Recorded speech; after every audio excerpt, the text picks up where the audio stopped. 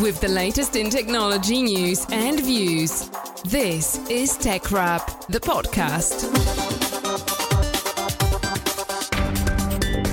Welcome to TechWrap, the podcast. We're online at techwrap.net. We are on the socials as well, and you can email us anytime. Mail at techwrap.net. Talking technology with Trent, myself, and Will. Hello, how are you? Another week of tech. Big week it's been. Some exciting new launches out and about the place. There is. So looking forward to getting right into it.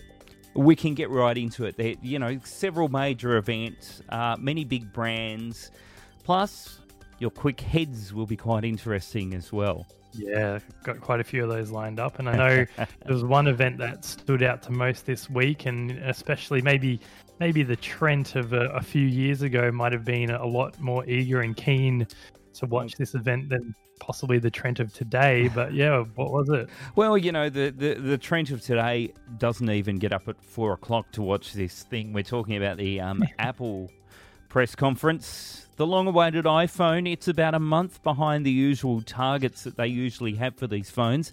They usually traditionally release them in September. And what I would find myself doing usually was heading to the Henty Machinery Field Days, which is a big thing out here in the country.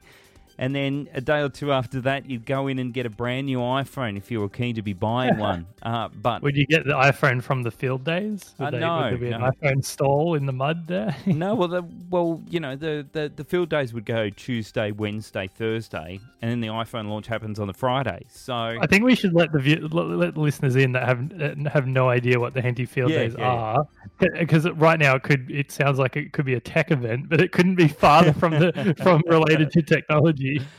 Yeah, big machinery field days. So for all your farmers with their farming gear, people who live in rural areas, all these people converge on a little country town called Henty.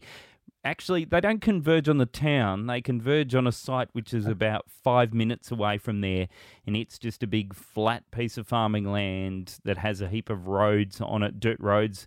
And they just set up stalls and show off their products, and you can buy food, and you can, They have a really catchy theme song. Have races and all sorts of things. Yeah, they have a theme song that they've kept for about 30 or 40 years as well, because it's been going for a long time.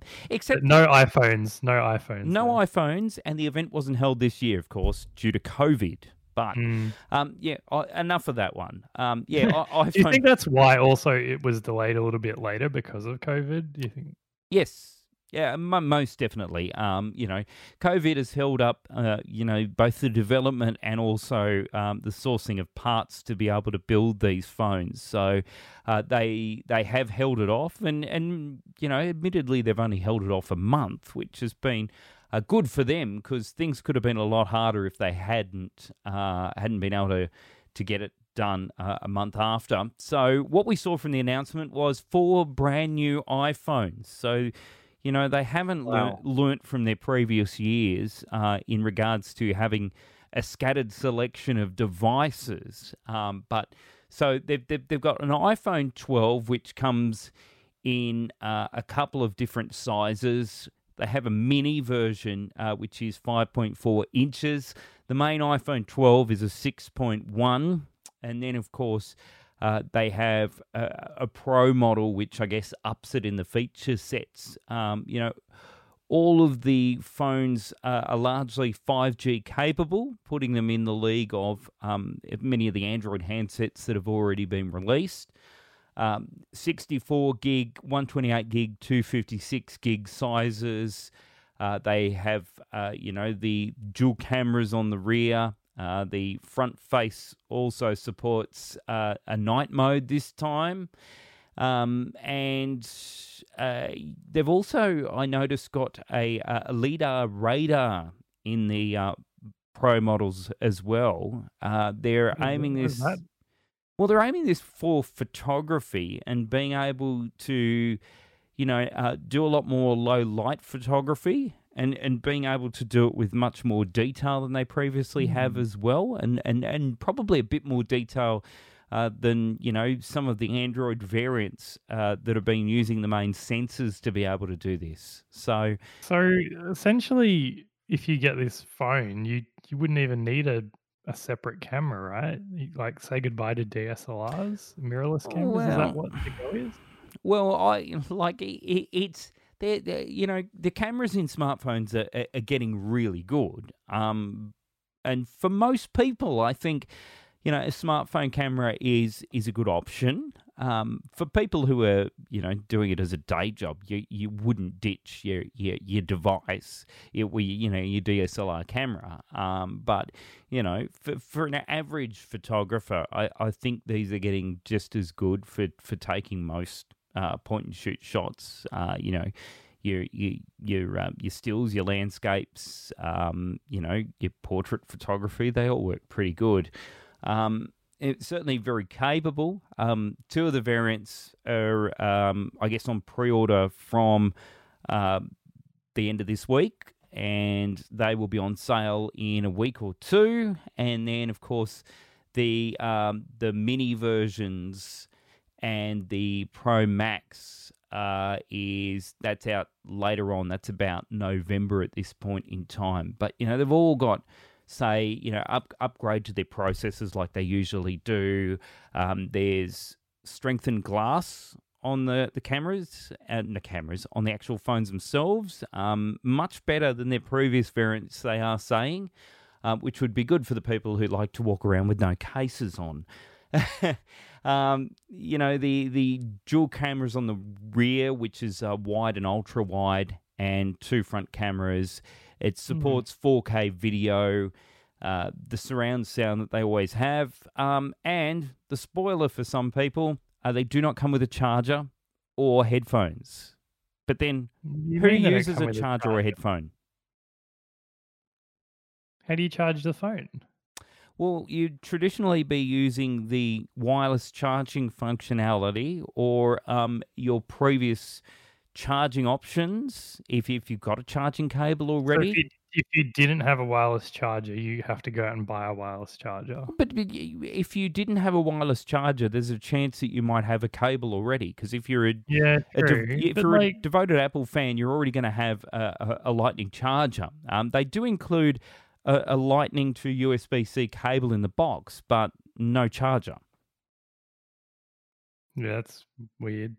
Like, ever since the beginning of time, they've always had a new phone and it would come with a charger. And not just Apple, but any phone. It's like a stock standard thing. They're just trying to cut costs. That's what they're saying. They're saying that, they'll reduce environmental impact by not having these in the case, alluding to the fact that there is a lot of people who just buy the next model as soon as it comes along, and that's their mode of thinking.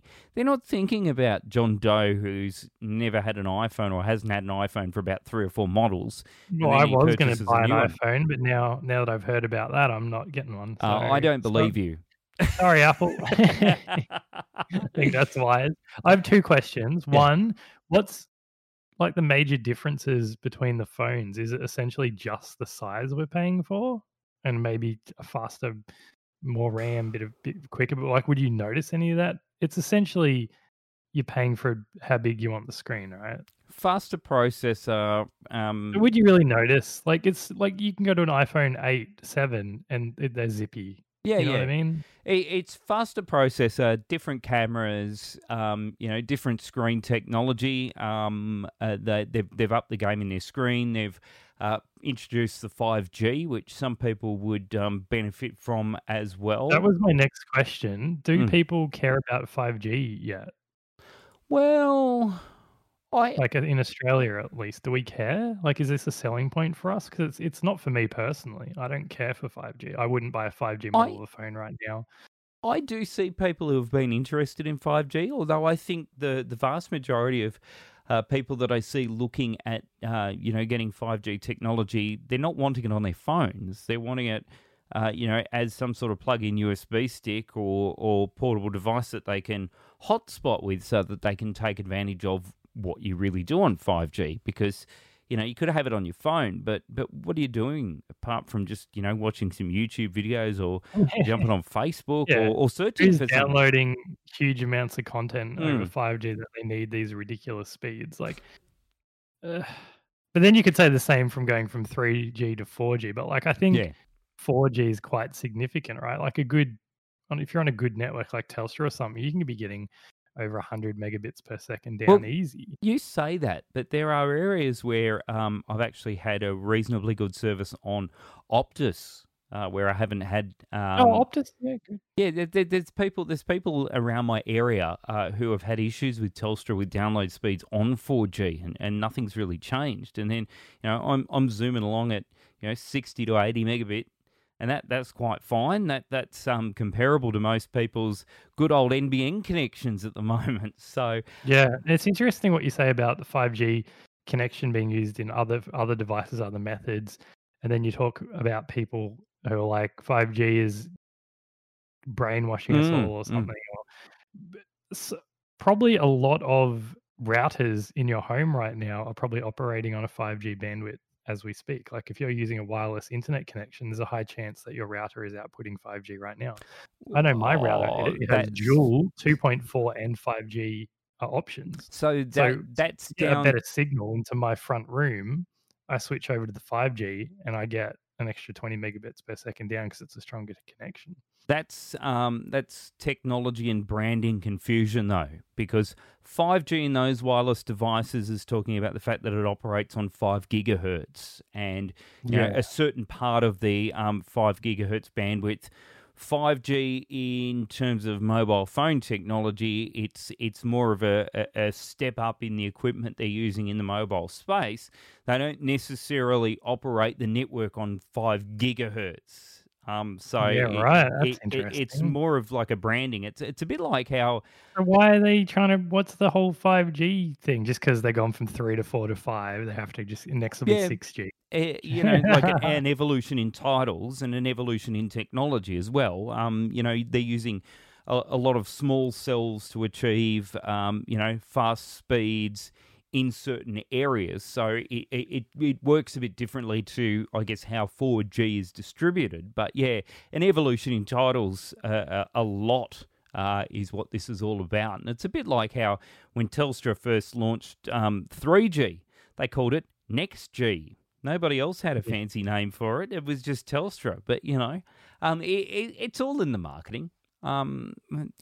Maybe there are Well, the people out marketing there. isn't doing that great for them. With this new iPhone and the new options, and I think there will be some people who are sold on 5G. One thing that I am impressed with this year is the fact that, despite all the different models of iPhone that are there, they've actually started to bring down the price on what they've been charging for these handsets. Because if we look at last year's release, and there was less phones released last year, but they were pitching towards the $2,000 mark for all of the handsets. Now you can get an iPhone 12 Pro or a Pro Max from between $1,699 and $1,849. It's still a lot of money. The Mini is cheaper. Is that US or Australian? No, that's Australian. That's Australian. Yeah, okay. That's still a lot of money. This is ridiculous. It's so ridiculous. It is a lot world we cheaper live than in. it was, though. And so if there's someone who is looking to do an upgrade who's about 2 or 3 versions behind, or, surprisingly 5 versions behind, they might find that this is a good option. Talking about 5 versions behind, they've gone back to that square-looking body as well. Which is certainly going to stand out in the range of mobile phones that are on sale at the moment, and give some people some memories of their older handsets. So as a current Android user, this launch doesn't sway you in any way towards Apple. There's nothing there that you're like, I must go back to the iPhone. I am 2 years into owning an Android phone, and in terms of where they are at with their features, I have had a phone which is 2.5 years old in terms of where it is in the market, and its functionality is comparable to all of these things essentially. The only thing I haven't loved about having this particular Android phone is the curved screen. Oh, what? I'm not a curved screen fan. One thing that annoys me about a curved screen, can be the angle that you look at the screen on and the way that the picture is, the picture looks on the side. And also, if you want to get a screen protector for these things, to get a good screen protector, you can have a bit of a battle depending upon what you've got. And because, I chose Huawei, it's been harder to find a decent screen protector. And then when I did, I couldn't locate them months down the track. You have to go to China to get one. Do you know what? Yeah. I saw an interesting stat as we're talking about expensive phones, and it was something like 90% of people surveyed said buying a new phone every year was a waste of money. I believe them. So we've gone back in the day, we got so excited about the new phone every year, and because it was affordable and it wasn't, you would be on a plan or you'd be on a plan. I remember back in the day, and it would be, you'd essentially be getting the upgrade for free or paying maybe $5 or $10 more for the handset per year. So it'd be negligible costs. And you'd essentially every year you'd stay on the plan for 24 months with your provider and you'd get the next generation phone coming out. And that was really cool. So then we could actually get excited, or we could trade our old phone in and only pay like $200 more and have the brand new phone. But now, because the costs has just gone up through the roof, it's not really feasible to do that anymore, because your phone's probably worth like maybe $800 now, but the new phones are like $1,600 if you want the high-end model. And there are just so many phones out there. And because they are released every year and they are quite similar to the year before, is there a thirst and a demand for new phones every year? Or are they hoping to piggyback off those people that are on those 2-year cycles? So they're not actually targeted to the iPhone 11 people, they're actually targeting the iPhone 9, 10 people. But I know people who are still on iPhone 7, 8s, and it does the job perfectly fine for them, for the majority of people. I do know of people on older model handsets. I don't think there's as big a thirst for Apple iPhones as there once was. You could say there's less of a thirst for all of the phones generally these days. The big hype train that used to be surrounding these things is not so much anymore because of, I guess, the monotonous strain of announcement cycles. They're always announcing another one. It's Samsung, Apple, but then like we talk about these two, but how many other manufacturers are there out there that we don't even really get news from? Like Sony make phones, Motorola make phones, Oppo, Huawei, Oppo, Xiaomi, those Xiaomi Mi phones, or their Note series, and it's like, and then there's probably like another 5 more on top of that. What was that other one? It doesn't matter. There's tons more, and there's just so many phones out there. It like, what do I do? Like, do I just get an iPhone? Do I get the Samsung? Or do I explore into these other phones and maybe find a really good bargain and deal, because they've been overlooked, no one's buying them, they get severely discounted, and you could find a phone just as good as the iPhone 12 or the Samsung Note 20 or the S20 series for maybe $700-800, but it's still running Android. The specs are similar, but it's just not one of the main contenders. And I've been actually found myself lately looking at some alternatives, because I've always been a Samsung Note user ever since I switched over on the Note. I can't even remember what it was, Note 2 or 4. I think it was the Galaxy Note 2 was my first phone, and I was 4, and then 6, I was 8. Honestly, I've lost track, but it's been Note for the past 10 years at least. And I'm now like, do I need another Note, or should I explore one of these other brands out there?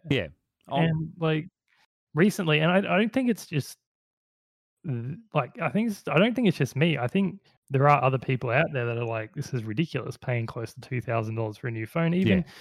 over $1,000. I remember 5 years ago, less than 3 years ago, we were, approaching the $1,000 mark, and we're like, "This is getting crazy." Yeah, yeah. Back in the day, it was like $800, $900, and then it was unheard of to have a phone priced over 1,000, and now we're getting close to 2,000. It's ridiculous, and it's interesting because Google have also unveiled their new They have. Pixel phone, the Pixel 5. Quite a soft launch. I didn't really see a lot of hoo-ha fanfare. It's just kind of out there now. And the most surprising thing with this one is last year they did the Pixel, I think it was the 4, then they had a 4A, and then they had the Pixel 4 XL. So they had Yes. 3 different versions, one with a bigger screen.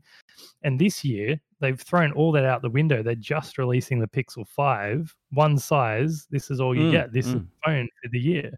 And it's like a mid-tier spec phone. It's not Yes. super high-end compared to Samsung or Apple. It's super just average. It's good. It's not a bad phone by any means, but compared to the $2,000 phone, it would be a mid-tier phone. But then, do you know what also comes with having a mid-tier phone? A mid-tier price. It does. So this is going to be sub $1,000 in Australia. I'm not too sure of the exact figure, but definitely under 1,000. And what more do you need? So Google have gone like, we're not doing these multiple confusing lineups. We're not throwing you an upgrade model to try and bait you in by, the XL's only $150 more, so you might as well get that one. You know what I mean? That sales technique. This is the phone we're releasing this year. It's got good specs. It's going to do everything you need it to do. It's got a good camera, good battery life. It's going to run everything. Stock Android, super quick, super clean.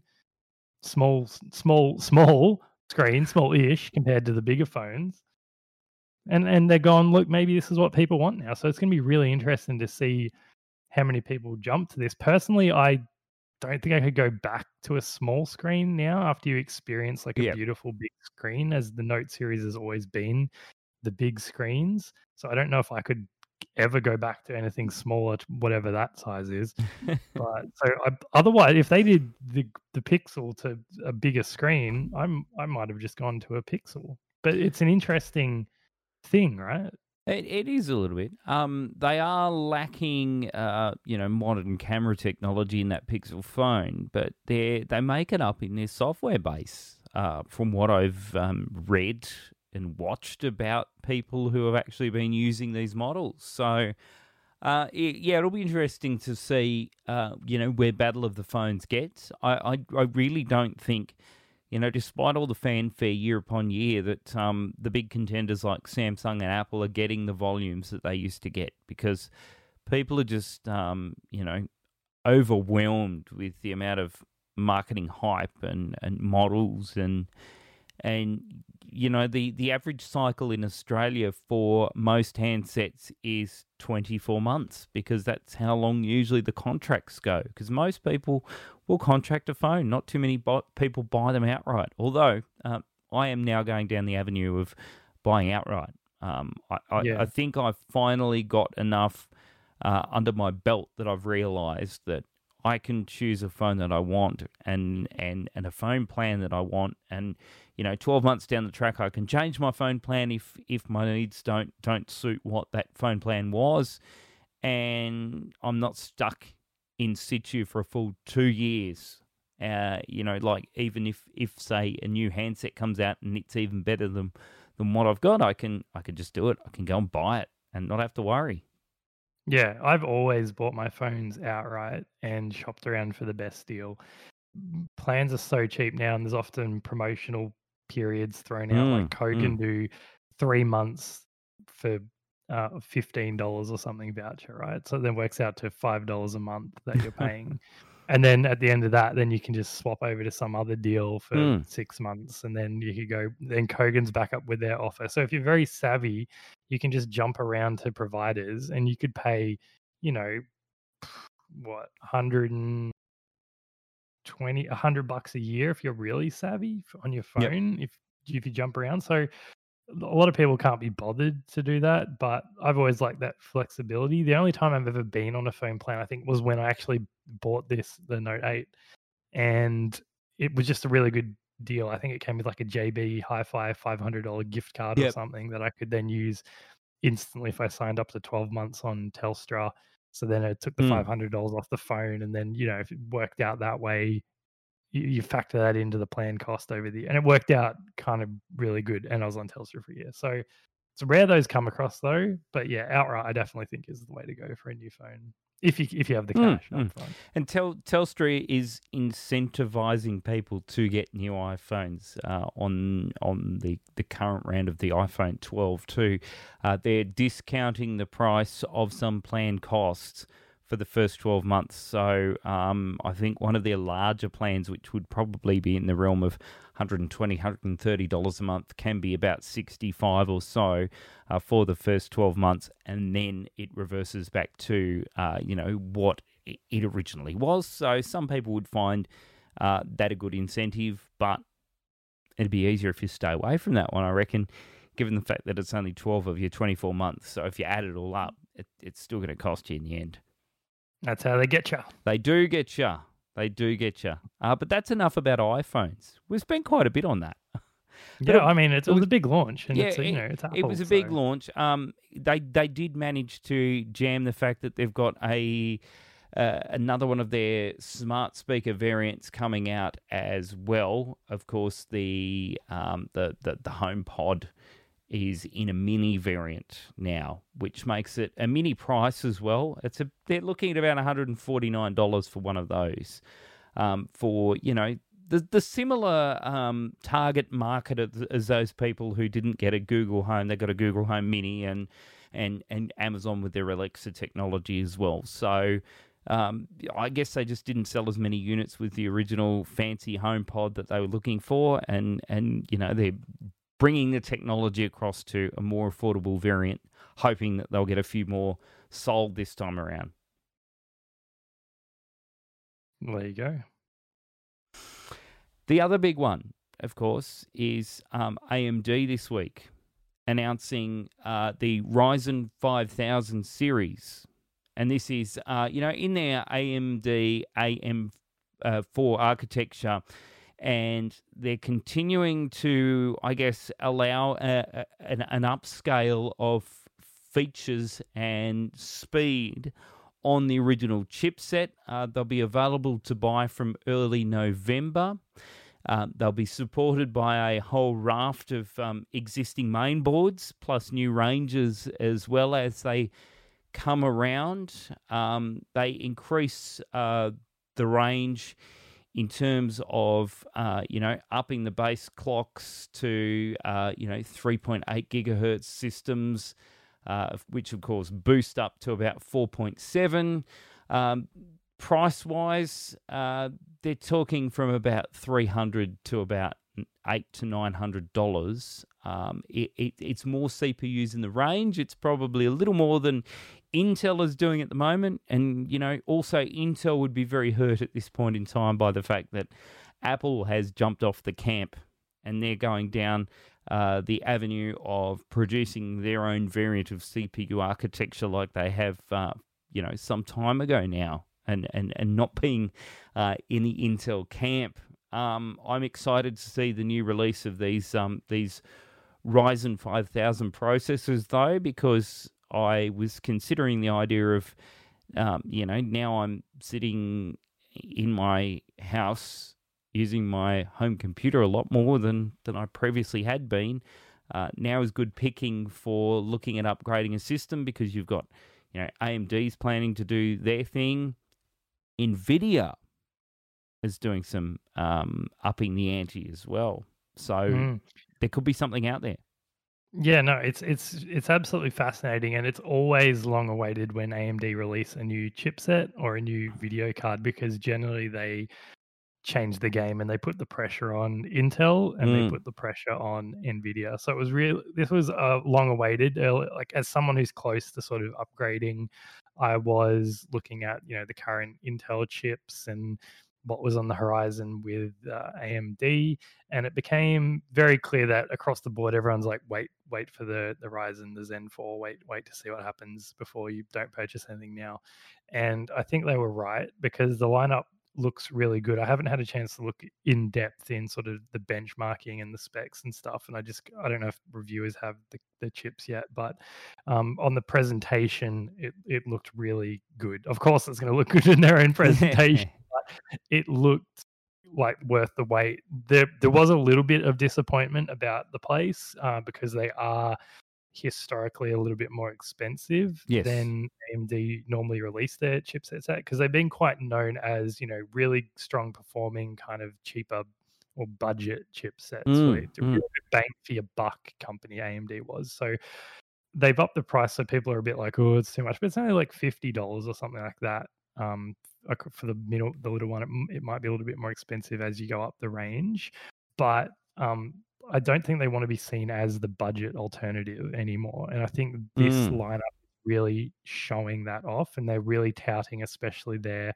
high end chipset, saying it's going to be the best gaming performance you'll get on any chipset, and at the same time the best productivity chip that you're going to get. So also historically with AMD, their big pull has been the productivity sector. So the people that do a lot of video editing, are people that use a lot of CAD, like heavy processing tasks that require larger thread counts and more cores. So that plays into that strength. So all the productivity side and creative side of applications, AMD was the go. But then if you were also a gamer or enjoyed playing games on the side at really high quality graphics, or you have a 4K monitor, then you suffered some frame rate issues and you would want to go with Intel. So if you're a gamer, it was always Intel. If you're more productivity focused, you would go AMD. Now, what's really exciting with this new lineup is, I don't know how it goes across the board, but at least what they've added at their high-end chipset is you're going to get no compromise.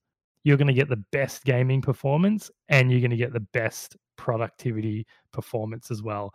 And as someone who likes to play some games and also does film and video editing myself, and I'm always using Premiere or DaVinci Resolve, and the render times, trying to reduce, or After Effects, trying to reduce those render times is really appealing to me. And I was like, oh, what do I do? Do I go more AMD to reduce my render times, or do I want to go, Intel and get better frames when I'm playing games? And now, if I get this high chipset, hopefully I don't need to compromise. So that, and for me, and I'm sure a lot of people out there like me, is very exciting. They're touting figures in the 25 to 28% performance uplifts compared to their previous models in terms of, gaming with high settings. And, with the, the upgrade in the models, the fact that they're packing, a 16-core chip into a fairly reasonable price is something as well. So, I for the last 6 months, I've been building some systems, and I've gone back over to the AMD camp again, because admittedly for a little while there, given I dabble in a lot of audio and less of the gaming sort of thing, I went back across to Intel, because Intel was always, the comfortable divide to get things done and get things done fast. But it's, it's really pick and choose. You can choose your brand, because they're both equally capable for those sorts of things now. And where AMD is right now is really, it's pushing Intel, to get on with things. And I've heard, so many stories that Intel is beginning to drop the ball, and that was one of the reasons, particularly why Apple decided to jump off, because they just don't think they're where they should be right now. Yeah, it's always been interesting. Intel's always been at the forefront of a lot of things, and it's interesting because AMD has always been seen as kind of the underdog. But now this chip could be a real game changer. And then they also have their new graphics card lineup coming. I think, is it next year? They're releasing them early next year, or Q1 next year, I think. Which is also very exciting, because as if you're into tech or gaming, you'd probably be well aware of NVIDIA released their 338 or 3000 series graphics cards, and the most hyped one was the 3080, and amazing performance across the board. So it's like the biggest gain jump of any generation graphics card for a really good price point as well, like a really affordable price point, and just amazing performance across the board. The launch didn't go so smoothly. There were a lot of people reporting crashing of their video cards when playing games or heating up or doing high-end tasks. And a few investigative people went in it and they did teardowns of the cards, and they alluded to the possible issue being in chips on the back of the card, the way they conduct in the electronics. So there's like SP caps and then MLCC caps, and there was like a variation of those. So the ones that had the more MLCC ones tended to be fine, or they could handle higher clock speeds, and the ones that were more SP caps or had 6 SP caps, they weren't. They were crashing a lot more frequently. So there was a lot of speculation, like was the third party manufacturers to blame by choosing the wrong caps or the MLCC, which part they want to put on the card, or is it the card themselves? Like God knows what the issue is, but essentially it was when the graphics cards were boosted up over a certain clock speed, they would then crash. So whether or not that was the card's internal clock, the boost up clock was higher than it should have been, because if you've ever overclocked the graphics card, you up the megahertz, the frequency up and up and up until you get instability, and then your card crashes, and then you know to back it off. So if they do this out of the box though, and they get that tuning wrong, of course it's going to crash. Like the hardware's probably completely fine. It's just when they tuned the cards and set the clock speeds, they were a little bit off, or they set them higher than they should have been, or they were higher than the card's parts could handle, something like that. But so whenever anyone just had downclocked their cards by, I think it was like 100 megahertz or something like that, they were fine and completely stable. So I think it was definitely a clocking issue. But if you're not familiar with clocking, or you're getting this card out of the factory, you should expect it to work and be stable. You don't expect you have to then downclock your card. Generally speaking, I'm getting paid this much for my card and I have to downclock it. But if that's not what the intended clock speed out of the factory was anyway, you're not really losing anything. No. But it's like a perception of, because now you've had to come in after the fact and essentially fix the clock speeds. So hopefully they're going to start, if it is a hardware issue, they'll fix it up on their end. But I very much feel like it is just purely clock speed, which they released a new driver, which is meant to address some of the stability issues. They can keep improving the driver, and then they can also then release possible firmware updates that reduce those internal clock speeds and the boosts, or people can then reduce themselves, and then new cards coming out of the factory will be at that lower spec moving forward. So it was probably the most hyped card, and of all intensive purposes, it was an amazing card and everyone wanted to get their hands on it. It was completely sold out early days, but the launch itself and the cards, not so great, not so smooth. I do feel like though, once everything's figured out, sorted out, we're starting getting cards out of the factories that have the right clock speeds, or the hardware's up to spec, it's going to be completely fine. They're probably going to be still the best card to buy this year, the 3080. But it'll be interesting to see what AMD bring out next year. I'm going to probably get the 3080, but now I'm going to be looking at the Ryzen chipsets as my chipset.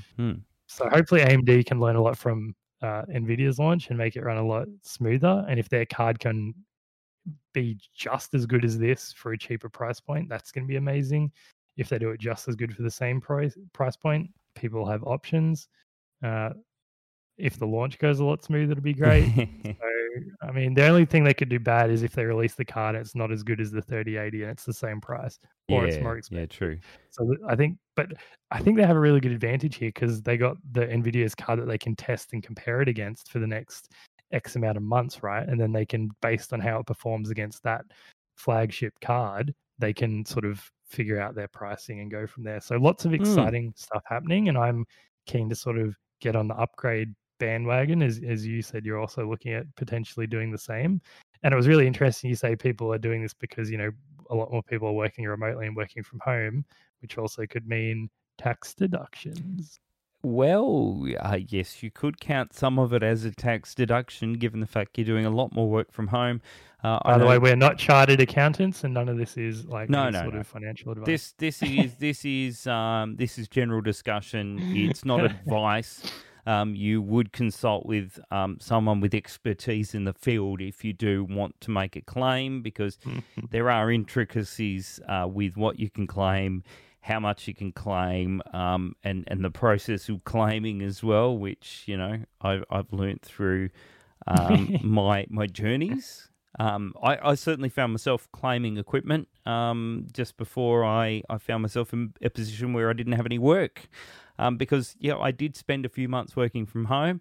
I was on a laptop then. I'm back to a desktop now, though. So you're going to upgrade in the next 6 months, do you reckon? Oh. I think the next 6 months is a good window to consider the idea of upgrading, because we're going to have a lot of glamorous things on the market that we can really sort of get, and it's better than what's on offer at this point in time. Although 3 months ago, I probably wouldn't have I wouldn't have foreseen what was going on, and I would have been happy to just buy then. But 3 months ago I still had work, so a lot can change. A lot has been changing with COVID as well. On the gaming front, you will remember a little while ago there's been quite a bit of a stoush with Epic Games, and the fact that they're not all that keen with the Apple App Store. Fortnite. Yep.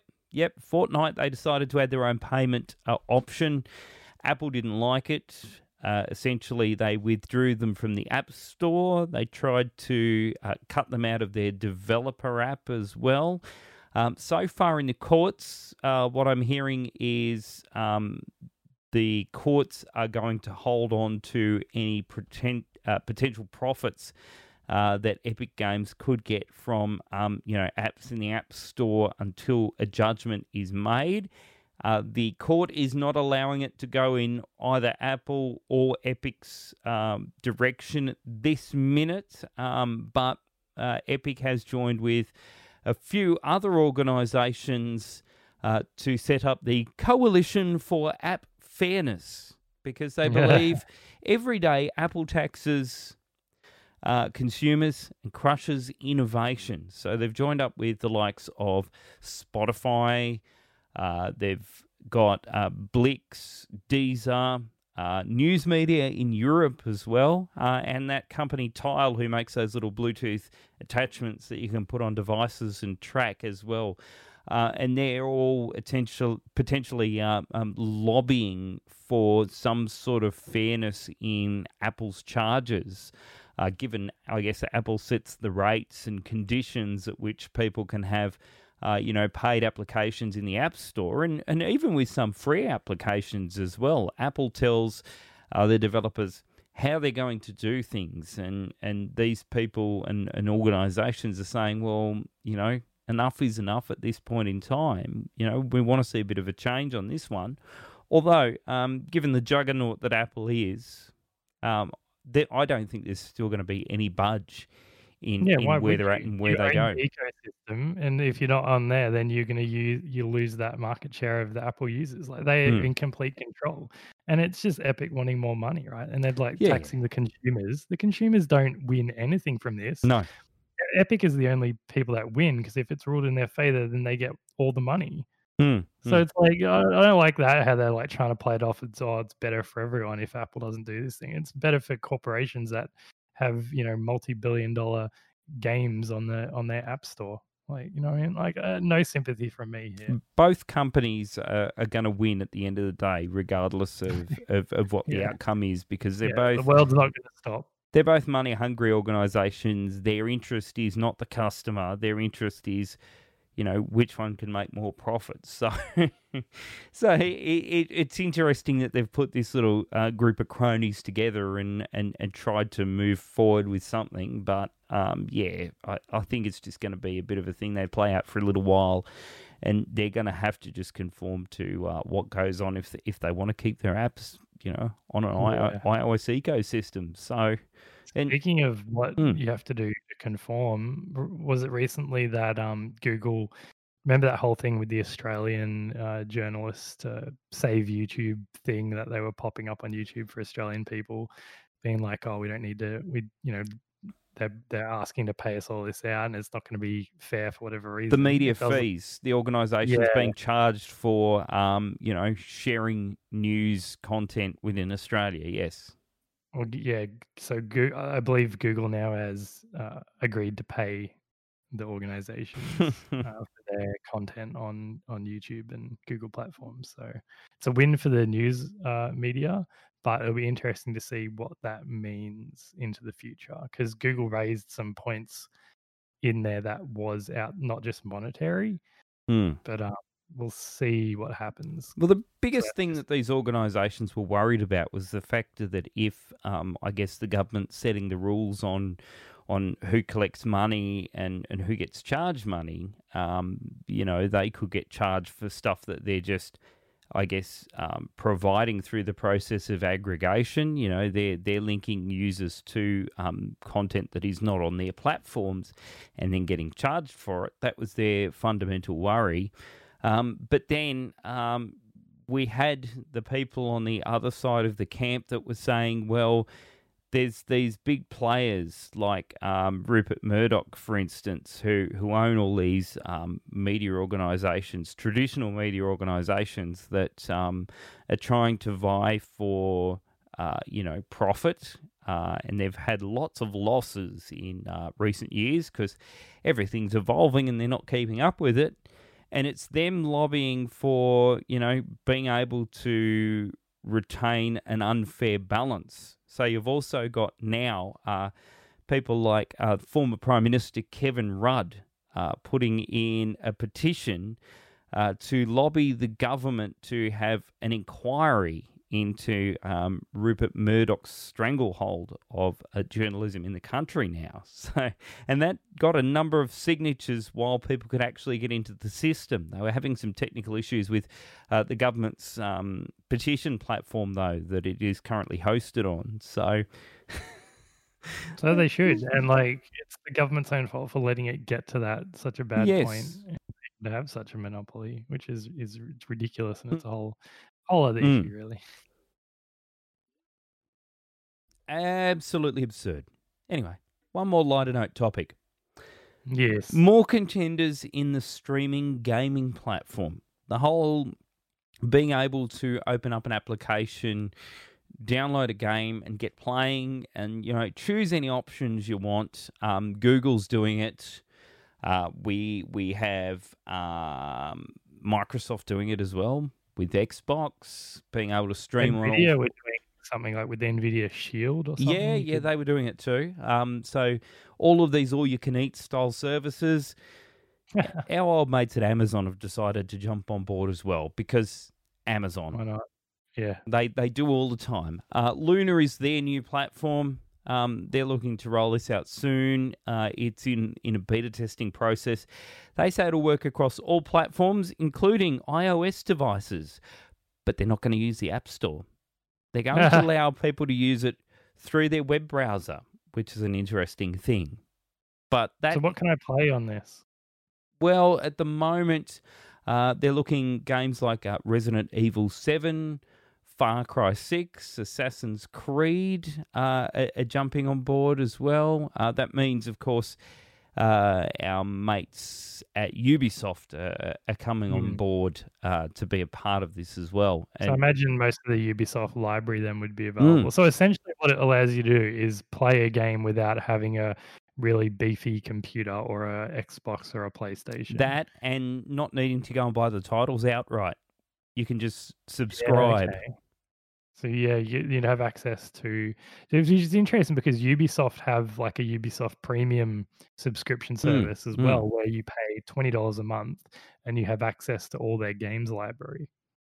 But they're looking from the fact that people who are traditionally Amazon subscribers may have this option and that option set with Amazon, and they're spending like $30-$40 a month with all these different accounts so they can stream and so they can buy shit. And so, it's a good option for them because they've been chipping away and they're not gaining the market share. And then Amazon comes in and just, takes over. So if they jump on board, they jump on the train, they're in. It's interesting because most people that would be interested in playing video games, all these games on whatever, generally tend to be, pretty savvy enthusiast people that would already have like a gaming PC, Hmm. or they'd have an Xbox or a PlayStation, right? So I don't really if you're targeting gamers to play games via streaming, like these people already have consoles and already have systems and they're already playing these games. So I don't really get who their target audience is unless I'm like a hardcore gamer and I'm in a hotel somewhere and I don't have my PC with me. I can play Assassin's Creed on my phone, but the experience isn't going to be great because you don't have your big monitor in front of you, you don't have your mouse and keyboard or your controller. Like, I don't know. I just don't know who this is for. I think with these sort of things, they usually throw the big fishing net out and try to grab all host of people and have an option for everyone rather than, just targeting one particular group of people. But, that doesn't always pay off as well. You can lose some share of your audience by trying to be everything. You might as well just target the people that you really want and will give you the most money than to try and reach out and grab everyone. I understand this concept from working in media. You can't please everyone. You just can't please everyone, and it's not worth trying to please everyone because you will just drag yourself down in the group of haters that will, come along and bag out your product. So we'll see. Yeah. Yeah, absolutely fascinating. It'd be interesting to see how many people adopt it. If they're just going to include it with your Amazon Prime membership, or which they don't right now. Because right? I'm a bit of an Amazon customer these days, especially now. I wouldn't pay extra for it, but if home. they gave it to me part of my Prime membership, I might have a look at it, and then maybe I'd use it. Then maybe I'd subscribe to. But if they do it like $20 a month, you have access to the streaming plus, all the people that have signed up with this. Yeah, otherwise you'd need to pay additional for the games, I guess. Yeah. Yeah, again, interesting, but I'd never use it. I really don't know anyone that would, so it'll be interesting to see how the launch goes and how it works. And you need like a good internet connection, don't you? Yeah, well, you need a reasonable internet connection to be able to obtain these things. You need to be at a place with a good internet connection. Can't be on satellite internet in the middle of rural Australia being able to get it to work. If I'm in a hotel, though, like if I'm in a hotel and I just want to play some games, it's probably not going to work. Not on the hotel Wi-Fi. Yeah, so like if I'm just sitting at home, I'm going to have some sort of system. Anyway, it's going to be. We'll see what happens. When are we going to expecting a launch? Do we know? It's in beta testing at the moment, so it'll be a couple of months from now till 10 years from now. Like you said, if it does become something that's bundled with, Prime membership, it could be very enticing. But if it's like Audible, for instance, where they want to sell it as a different product, even though you're already an Amazon customer, I've gotten rid of those subscriptions because you end up paying like $30, $40 for all of these different things that, you should theoretically just pay one fee and have access to all of them. Even if you up it from, what is it, $6.99 or something a month to like $10 a month, and then you include Audible and everything, right? Even if it's like $15 a month, and 15 you include would be fine. Everything. You get the game streaming, you get Audible, you get Amazon Prime, you get the fast shipping. Like, why not? You get the streaming, you get the Twitch link, whatever. Why not? $15. I mean, people would do it for sure if you got all that stuff, include like one Audible credit a month for $15 a month. Buy a book. Why not? Yeah. Anyway, we'll email Amazon and we'll put our ideas forward and we'll let you know how it goes. So those are the major headlines of the week, the big stories that we tend to take a little bit of a deep dive into and really flesh out, unpack, and explore. But there are often quite a lot of headlines that come out throughout the week that are just the headlines, really. There's no real substance to the story. The story is essentially in the headline, and we like to share those with you each and every week. And it's a little segment we call Quick Headlines. These are the quick headlines. These are the quick technology headlines of the week. Geddes, give me some quick headlines. Yeah. All right, so the first quick headline of the week. Google introduces song matching via humming, whistling, or singing. So now you can just hum at your phone. Because, often so many times you're like, Oh, what was that song? It's like He's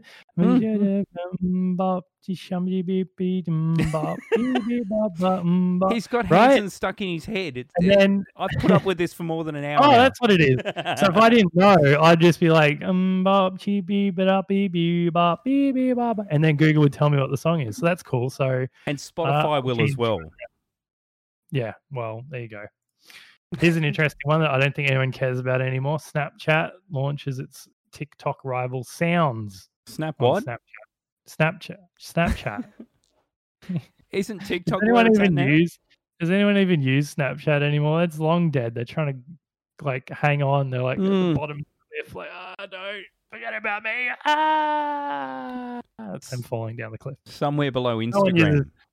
No one uses Snapchat anymore. Like, what? Don't even bother trying voices. What is that? No one's going to use it. No one. We were talking about Triller before, trying to rival TikTok. No one's using that. No one's using your Snapchat voices. Give it up. No one's using Triller because just a week or so ago, some American guy hummed along to bloody Fleetwood Mac Dreams. And now he is, he's been sponsored by the company that he was drinking juice of now. And everyone else wants to be like him. And that's TikTok, like the eco-cycle. It's so dumb. I hate it so much. Makes me so angry. Anyway, Tesla. We love Tesla, don't we? Electric Jesus, yes. We love him. We love him every week. Yes, every week we'll talk about him for now until eternity. He's great. He's what a good guy. Anyway, Tesla to begin production on 7-seat Model Y in November with deliveries in early December. That's ambitious, isn't it? It is a little bit ambitious, given the fact that he's got a history of, being a little bit behind the mark with where the releases have got to, given, unprecedented demand for the vehicles and all the battery technology stuff that we've talked about before as well. Like, I don't think they're going to be there. So, it's the big family car, right? The big soccer mum Tesla. Rock up with all the kids in the back of and carpool to soccer practice. You'd have to have a reasonable wallet for that one as well. Yeah, I don't know how much it's going to be. I imagine quite expensive. It'll be over $100,000 in Australia. Oh, for sure. I mean, look at the current models; they're in the 90 to 100,000 league. So one day, Giddies. Eventually. Virgin Galactic. Remember those guys? Yes. Richard Branson wanting to launch a space flight. Virgin Galactic readies first space flight from Spaceport America for later this fall. And he's one of the many groups that are really getting into space development and movements of late. What was the other one? It's like blue something. And is it? There's one other one. Is it like Airbus or something, or Boeing, or I can't remember. Anyway, we'll bring that onto your quick head next week. I'll save this one to last because it's really good. Anyway, this is an interesting one. Microsoft makes remote work option permanent, and Dropbox is the latest San Francisco tech company to make remote work permanent also. So we've got Microsoft and Dropbox and probably a slew of other tech companies also going to follow suit into this changing. Toshiba has done it as well in the last 6 months. They've at least mobilized their workforce in terms of, being able to spend time out of the office for at least, half of their units. So it's looking really good for some companies. Really looking good. Yeah, and it's going to be really interesting because I was reading another article that said, you work for a big tech company and they make remote working permanent, you could then get your epic San Francisco salary and then move out to somewhere a lot cheaper and still get paid the same. But that's a bit dodgy. And I feel like they're going to adjust salaries based on the location you're working from, right? Well, because why would they still be paying this person like $200,000 a year, $300,000 a year, and they're paying like $2 a week in rent? Yeah, But like at the same time, it's the same person doing the same role, same job. The company's getting the same productivity out of this person. They should be unless the valuation of a salary is got to be based on also where you're based and the rent and the living expenses of the area to compensate, right? Like where do you draw that line, and who's going to go, oh yeah, you can move out to Alabama but then you'll get paid like 80 grand a year less. Yeah. Yeah, I'm not sure where that's going to go. I know there are some workforces here in Australia that are finally acknowledging that remote work can be done anywhere. In customer support roles, at least, at a minimum. Do you worry about this big move to remote work and statements like that jobs will get offloaded overseas to third world countries, or typical call center countries like India or the Philippines or Malaysia, Well, where they have really skilled people, right, that could develop whatever you need to do remotely, but the wages are significantly less, therefore potentially less Australian jobs. Does that worry you? No, not here in Australia. I'm noticing just from the people I know, and I guess the interest in the sectors that I've had, that it's going back the other way again. Workforces like Optus. Optus is, they've done the work from home thing for the last 6 to 8 months. They've realised that it's working good for their budgeting, and they're also finding that some of their workforce back in Australia would be well desired, and they're starting to rehire people.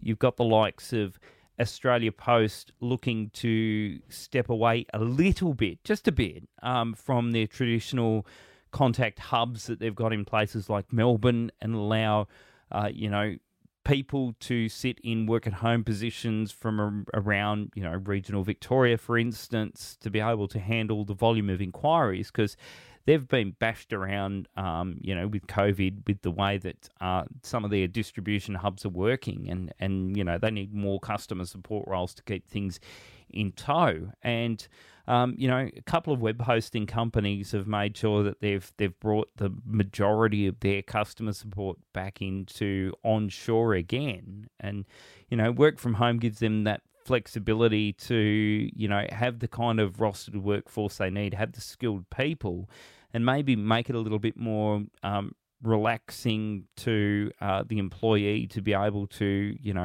not have to commute and be constrained by the hours of operation and what they get out of it as well. And I think personally, there'll be impacts to wages, because some organisations and some sectors certainly count what they have to factor in for people to travel to the workplace and conduct their work. But here in Australia, at least for the meantime, I don't think it's going to be too major.